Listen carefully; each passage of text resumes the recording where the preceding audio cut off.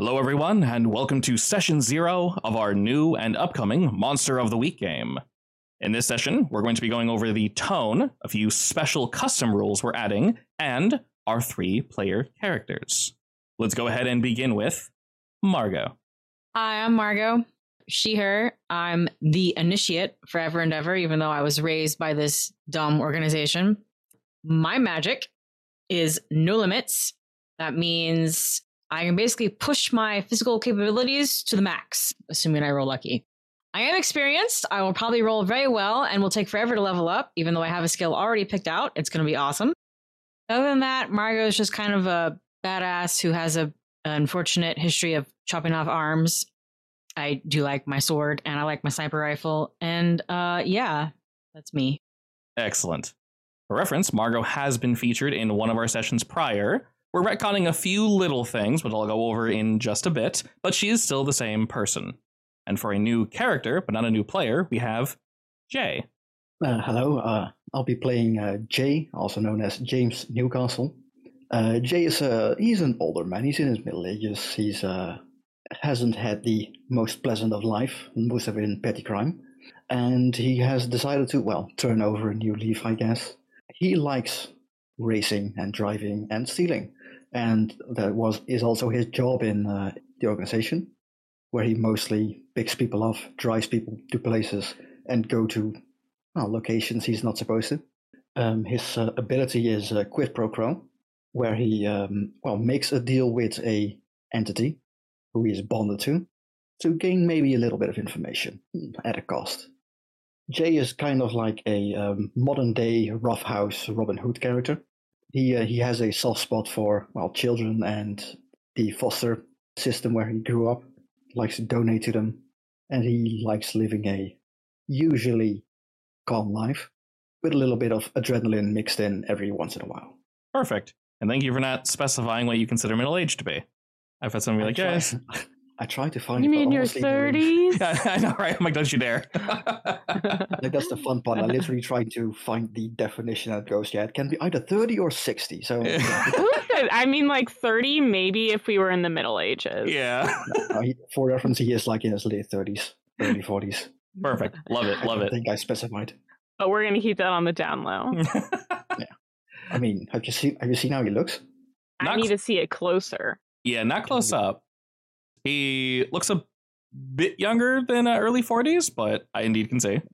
He has a bit of gray hair. I dig. He looks dope. And for our final agent, we have Jesse Carson.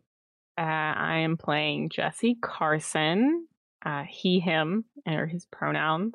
I mean, he actually hates being called Jesse. He only ever introduces himself as Carson. So it's a secret that his name is Jesse, except to the GM. He is basically a supremely normal guy in a world of supernatural things. He's just a dude. He doesn't have any magical power. He was originally like a fence type character where he was kind of plays the both sides. He's a smooth talker, silver-tongued kind of guy. Always thinks that he can talk his way out of a situation. Unofficially, he's a consultant for the same company that the rest of them are involved in. But officially, he runs a bar with a bunch of people, and he's like the guy who owns it. Yeah, I guess that's pretty much it. Excellent. And then also to clarify, let me actually change the name of your token then to Carson. Does anyone, so no one calls you Carson, right? Sorry, Jesse. Everyone calls you Carson? Correct, except for this one person that's in my crew. Perfect. So if you ever want to play her, she is the only person who calls him Jesse. And really, like, you could probably call him Jesse. He just, I think that's just a thing that, people start calling him Carson as when he was a fence, and then he just never got out of that habit. And now it's uncomfortable to be called Jesse by anybody that he doesn't know. Fair enough. And also to be clear on that one, Carson is the crooked. So we have the initiate, the crooked, and right. the crooked. We have 2 crookeds, but they're very different. They might know each other, though. Not sure. Indeed. Right? Actually, yeah, there's a good chance they probably would. I mean, you own a bar, and you probably reach out to contacts all the time, right? Yeah, I am a guy with many connections. That's my skill. Yeah, if you haven't met, you probably heard of each other. Yeah, no, he has I think one of the things that he has as part of his special skill set is that he is really familiar with the area and the locals. Oh, I'm actually So planning on getting that on a level up. he always has somebody that he knows who, if he doesn't know them directly, he at least knows somebody who knows them. Do you know what I mean? Oh yeah, definitely. I know a guy who knows a guy. Yeah. Exactly. That's his motto. I know a guy who knows a guy. Love it.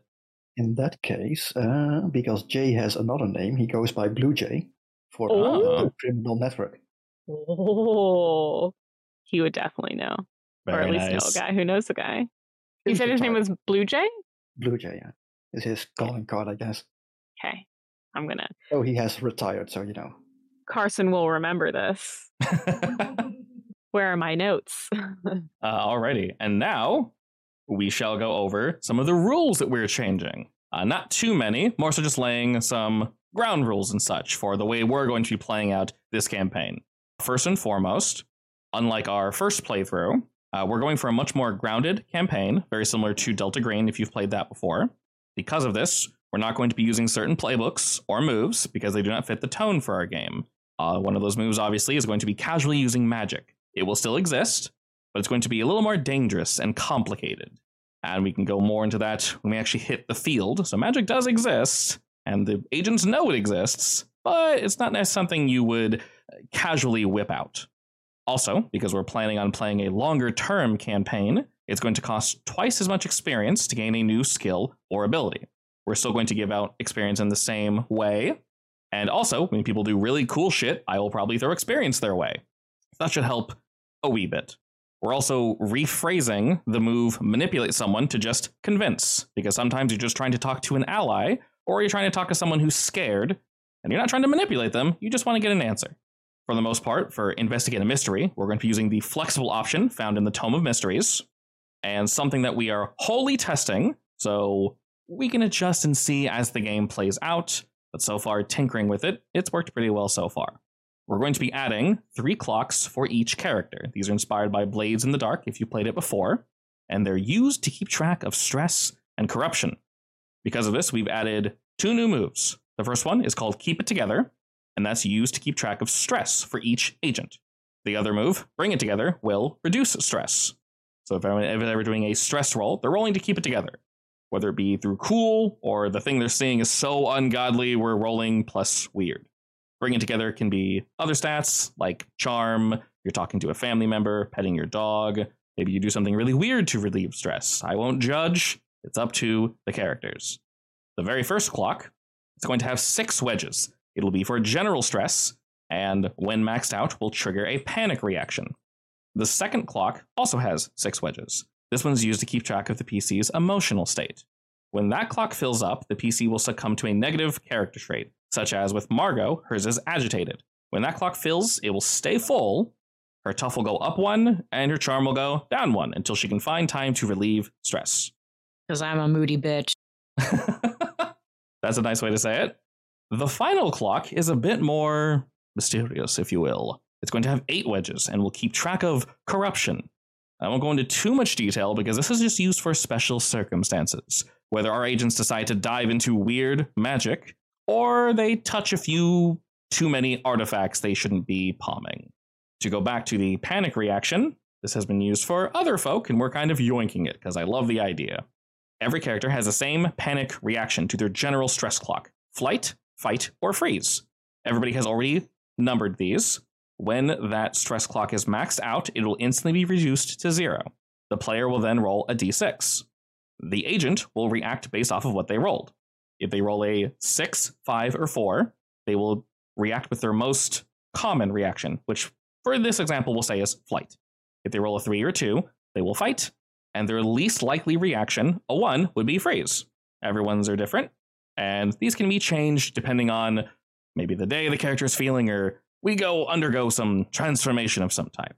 And then, after that, depending on the situation, how hazardous it might be, or not hazardous at all, the agent will also receive a number of -1 forward rolls. It might just be 1, So their next roll is just -1. Not a big deal. But it might be 2, and it might be 3 if whatever's happening is absolutely horrific.